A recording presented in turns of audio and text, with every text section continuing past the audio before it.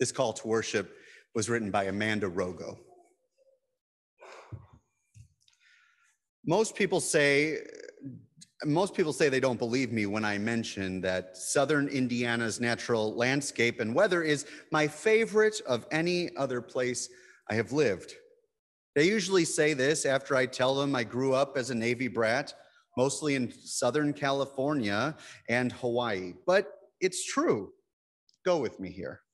Until I moved to the Midwest almost a decade ago, I never lived anywhere that had seasons. Sure, it does get a bit colder in the winter months in the places I have lived.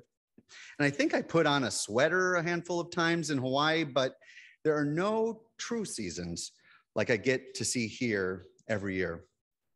I still find myself giddy as a schoolgirl, enthralled as each new season begins. I especially love the story of rhythm and rebirth, and the trees tell me every year. Change, adapt, let go, rest, reemerge, blossom, help others with your shade and your oxygen and your sturdy trunk and branches that bend but do not break as the wind flows through. All the while being grounded, rooted to the things that matter most and standing tall, knowing that when it all happens again, it is as it should be. Our focus today is on the UU's final source, spiritual teaching of earth-centered traditions. I am far from an expert on this subject, but I do know that I agree with the words of progressive Christian Cherokee author, activist, and farmer, Randy Woolley, who says, spending time in nature with whatever great mystery is behind creation softens one's mind. The great mystery unscrews the tight lids of the jars of certainty that you hold too tightly. You realize, sometimes even trembling, that something greater than yourself is meeting you. Come, let us worship together. Helena, do you want to open our wonder box for us this time? You got to do it last time, not that long ago. We got to open it here. There you go. What's inside? Can you pick it out and hold them up? Do you know what those are? All different types of seeds, and they all look really, really different. Yeah, we've got black-eyed Susans and false blue indigo. Go ahead and sit down. And milkweed, which looks kind of feathery. And we've got bee balm. And when I think about earth-centered, I definitely think about seeds. And I wonder if any of you might have heard this story, which is called the everything seed. Have you ever watched a seed grow? I bet a lot of us have. Oh, we've had some seeds growing right out there from when we planted a little while ago, maybe in April. Have you ever noticed how it begins so small, so still, and so quiet, like a gift wanting to be opened? I like that idea.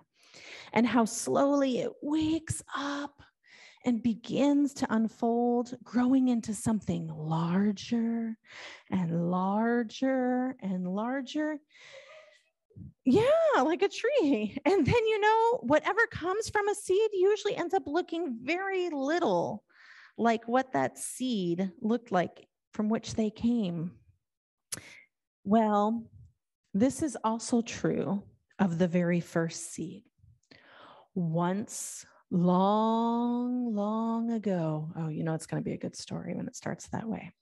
Way back before the beginning, so long ago, there was no such thing as time because there was no one there to count it. Everywhere was a huge, deep, mysterious place, like something waiting to happen. There were no stars, no sun or moon. There was no place like Earth, not a drop of water or a single tree or a rock or a flower. and no living beings anywhere. Can you imagine that? It would be different for sure. But in that deep waiting space was hidden the tiniest point of something no bigger than a seed. It was not a flower seed. It was not an oak tree seed. It was not a seed of corn, although all of those things were included in that teeny tiny seed. You might call it an everything seed because that is what it became. No one knows where the first seed came from or how it was planted or how it knew in that way that only seeds seem to know how long to wait till just the right moment to sprout and grow. But all at once, this tiny seed, cradled and nourished in the rich soil of space, woke up, stretch out, make yourself nice and tall, broke open, and began to unfold. And now you're going to want to start to watch my screen a little bit. Unfolding, unfolding, and blossoming forth into an enormous blazing ball of bright lights, like a great grandmother's sun. Yeah. Oh. And the universe was born. Out fluttered of the galaxies like a storm of snowflakes swirling. Can you make snowflakes swirl? Yeah. And gathered into the brightest, most blindingly beautiful clouds of stars. And out of those stars whirled our own star, the one we call the sun. That's right. And our Earth and our moon and all the round spinning planets we have learned how to name. And this is the secret of the tiny seed. You and I were there in the very beginning, just as the idea for each leaf on a big oak tree lies hidden inside an acorn.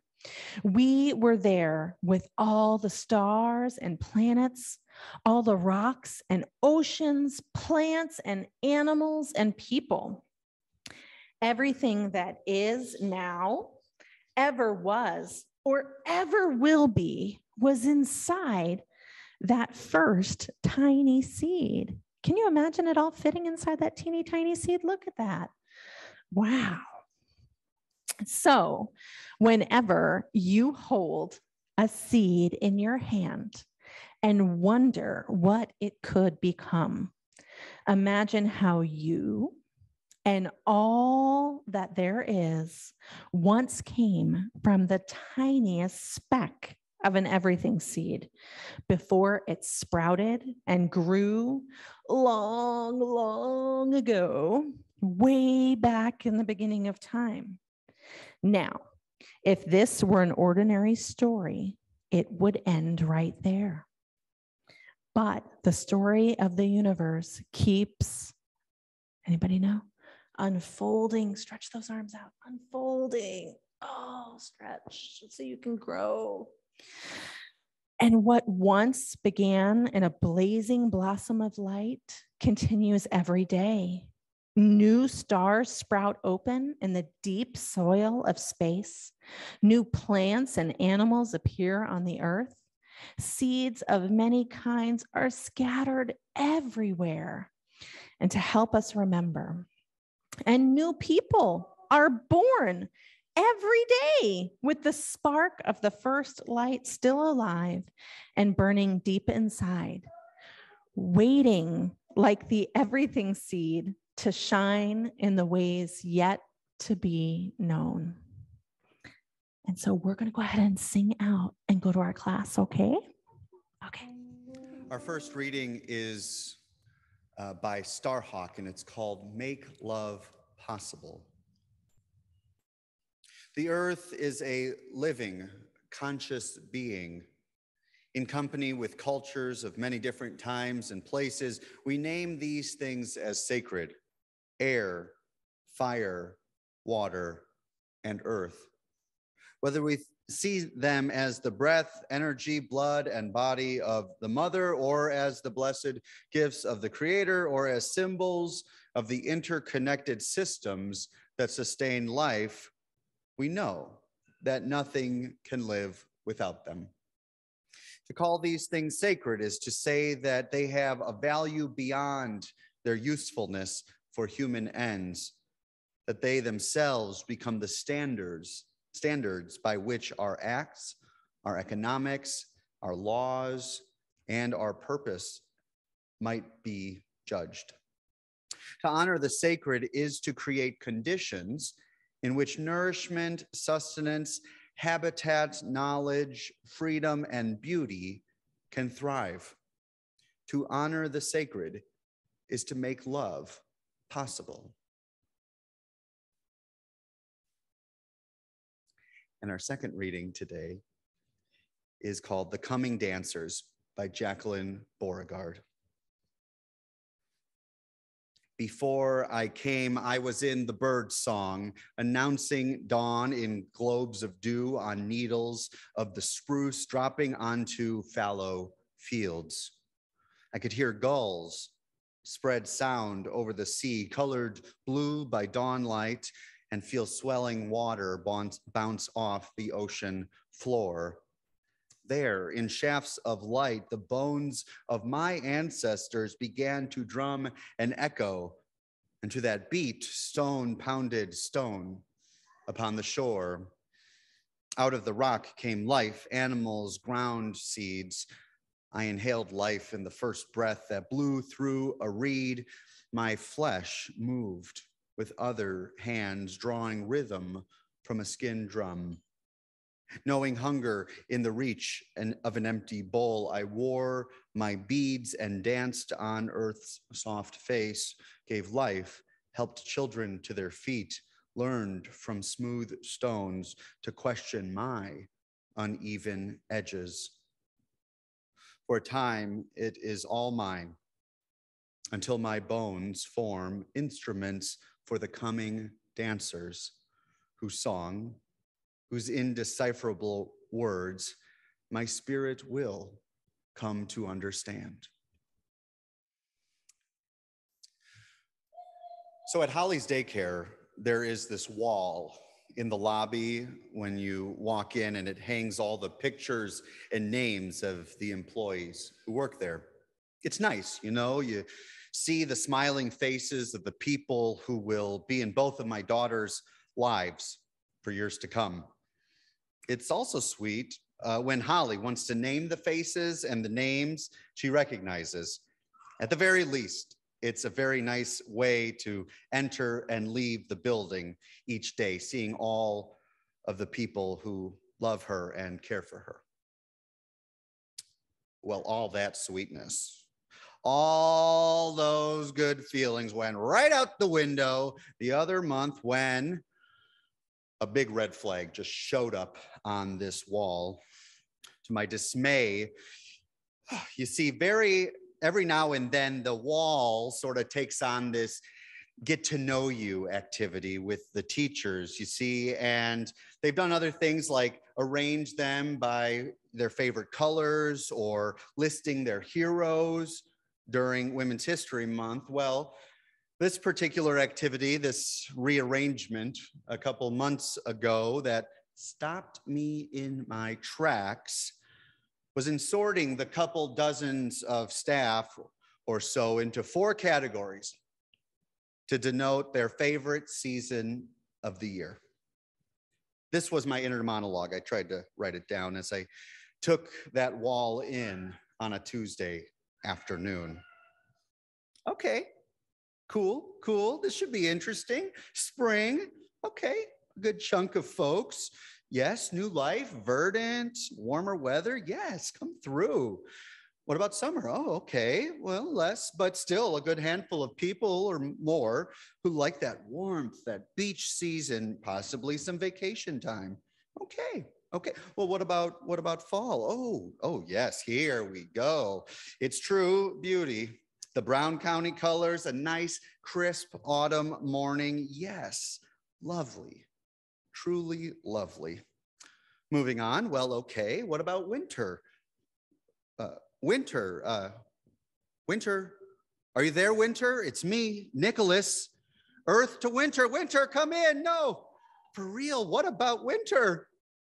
And as if a slap in the face of this former Wisconsinite who wore shorts during high school in winter, the bulletin board responded coldly and callously, "What about winter?" I kid you not.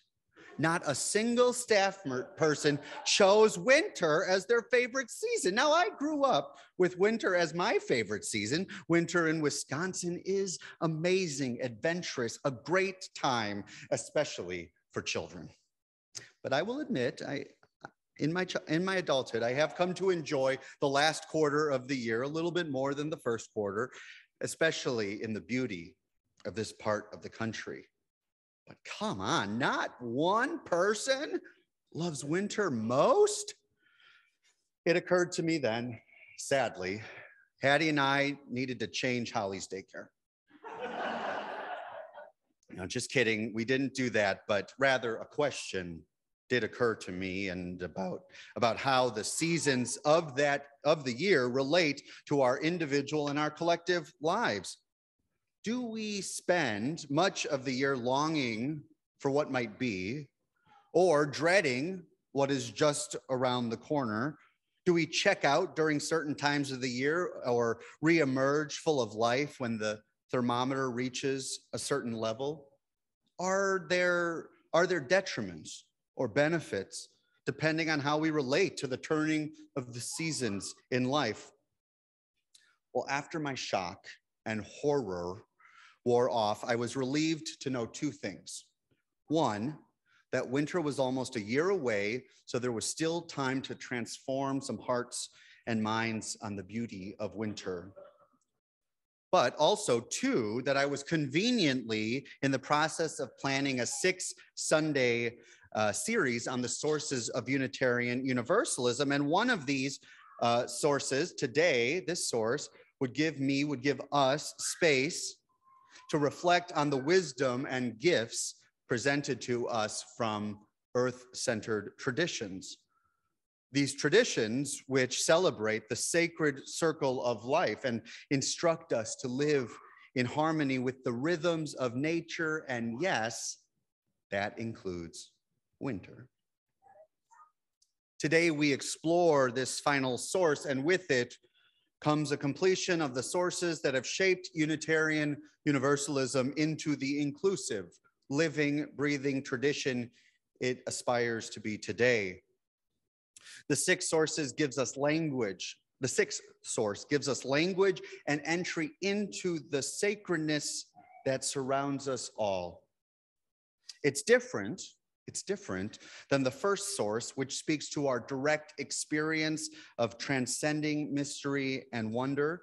It's sort of like that, but it's kind of like a Venn diagram. Then, like, there's a lot of overlap between the two, but between mystery and wonder in the natural world, but they are not completely interchangeable. The sixth source is also not the same as the fifth source, which we explored last week, even though there's a lot of scientific beauty found in our natural world. No, the sixth source is focused, much like the third and fourth sources, pointing us towards specific spiritual teachings and traditions that have existed throughout human history and indeed are still emerging today. Both the spiritual teachings specifically and the earth-centered traditions generally are too numerous, too diverse to explore this morning in great detail. Even as an overview, the intricacies and nuances among these traditions and wisdoms passed down generation to generation from indigenous peoples in the Americas or on the European and African continents or from other parts of the world are complex and too abundant to fit in a 15-minute sermon. This is due in large part I believe, because unlike Abrahamic traditions, generally speaking, the spiritual teachings of earth-centered traditions have not been codified. There's not an easily available just set of creeds, a set of commandments, catechisms, or religious education curriculum. There are no elevator speeches in the same way or bumper stickers that sort of sum it up the way we might be accustomed to with Western religion and Western religion's control on truth. However, that doesn't mean there is not a set of beliefs, wisdom, shared stories, and values named in these various traditions, some that thread many traditions together, peoples together, and some that are distinct depending on the tradition or teaching or place in the world. There are countless rituals, ceremonies, and traditions that continue to shape the worldview of millions of people across the world, including many of you here. And indeed, the lack of homogeneity fosters, in my mind, an appreciation for the organic, natural development and unfolding of these ways of engaging with the world around us.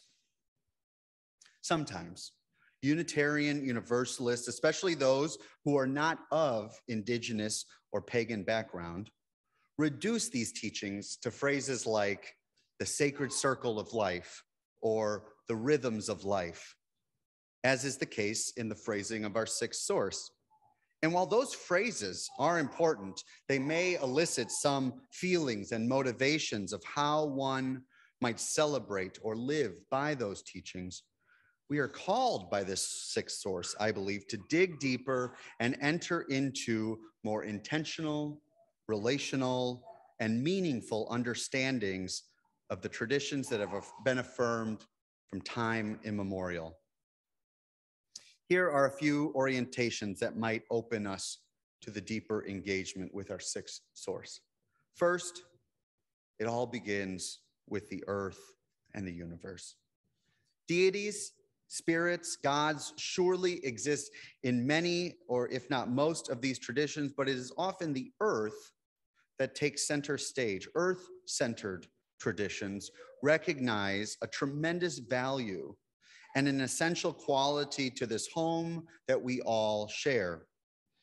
Ecofeminist writer and leader in the neo-pagan and goddess movements, Starhawk, draws a direct connection between how we understand the earth and how we treat the earth. In other words, they influence the other in a kind of a circle. Our value of the earth is how we treat the earth. How we treat the earth is reflective of how we value the earth, and it reinforces and creates a cycle. In our first reading this morning, Starhawk writes, quote, "The earth is a living, conscious being. In company with cultures of many different times and places, we name these things as sacred: air, fire, water, and earth. These are the sacred elements that shape a worldview for many throughout the world, along with spirit," as Anita reminded me during a service during my first year, if you recall.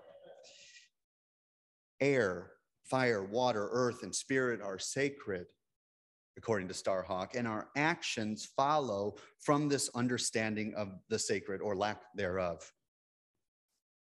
To honor the sacred, she writes, is to create conditions in which nourishment, sustenance, habitat, knowledge, freedom, and beauty can thrive. Sort of like Sycamore Land Trust. To honor the sacred is to make love possible. To honor the sacred is to make love possible. Moving from a worldview of the earth being for our use, our abuse, our dominion, our domination, for our benefit, for our lives alone, towards one of sacred recognition and tender care, of mutuality, is easier said than done. And yet the teachings of earth-centered traditions, including neo-paganism, invite a remembering of what is all around us. There are signs. There are billboards. There are things to bring us back to a remembering of the presence of sacredness that surrounds us. Robin Wall Kimmerer writes that through ritual, through ceremonies, and being in nature, those things help us remember to remember. Before we can remember, we need to remember to remember who we are and where we are and how we long to live on this earth. Back to that four seasons thing for a second, which I still can't quite seem to let go of, winter. Ugh. But honestly, if you consider the seasons for many cultures and geographies are roughly a quarter, not all places, but roughly a quarter of each year. How we engage or not engage with these quarters, with them, with these seasons, results in an experience of either the fullness of life or in the disregard of a quarter here or a little bit more there. What a waste. Indeed, there are lessons to be taught in both the cyclical nature of the rhythms of life and the distinction between those rhythms. There are lessons in the fall that cannot be grasped in the spring. There are teachings in winter that the summer cannot even imagine. And thus our attention to the message or messages being brought to us as the world turns is changing. It is changing, that life is changing, that life is fragile, that life must be tended to with care and concern. The Four Seasons are not just a hotel brand and a landscaping firm.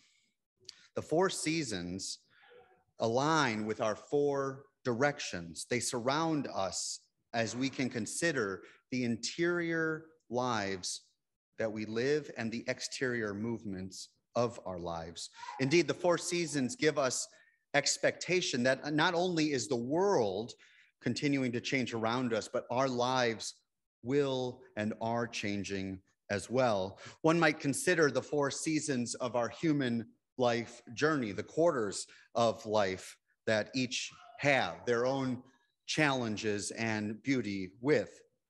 The power our quarter lives have in honoring who we are as sacred babies and children, as young adults and becoming settled in the world, being settled and considering our continued purpose or perhaps our emerging purpose in that stage of life, and finally becoming elders with wisdom to share with future generations. All of this is not to be taken for granted. From ecological care and to the concern of our fellow human being, from knowing where we come from and where we are headed, from understanding who we are and whose we are, from being of community and for community, the wisdoms of earth-centered traditions can give us language, vision, and courage to be what we must be now and always.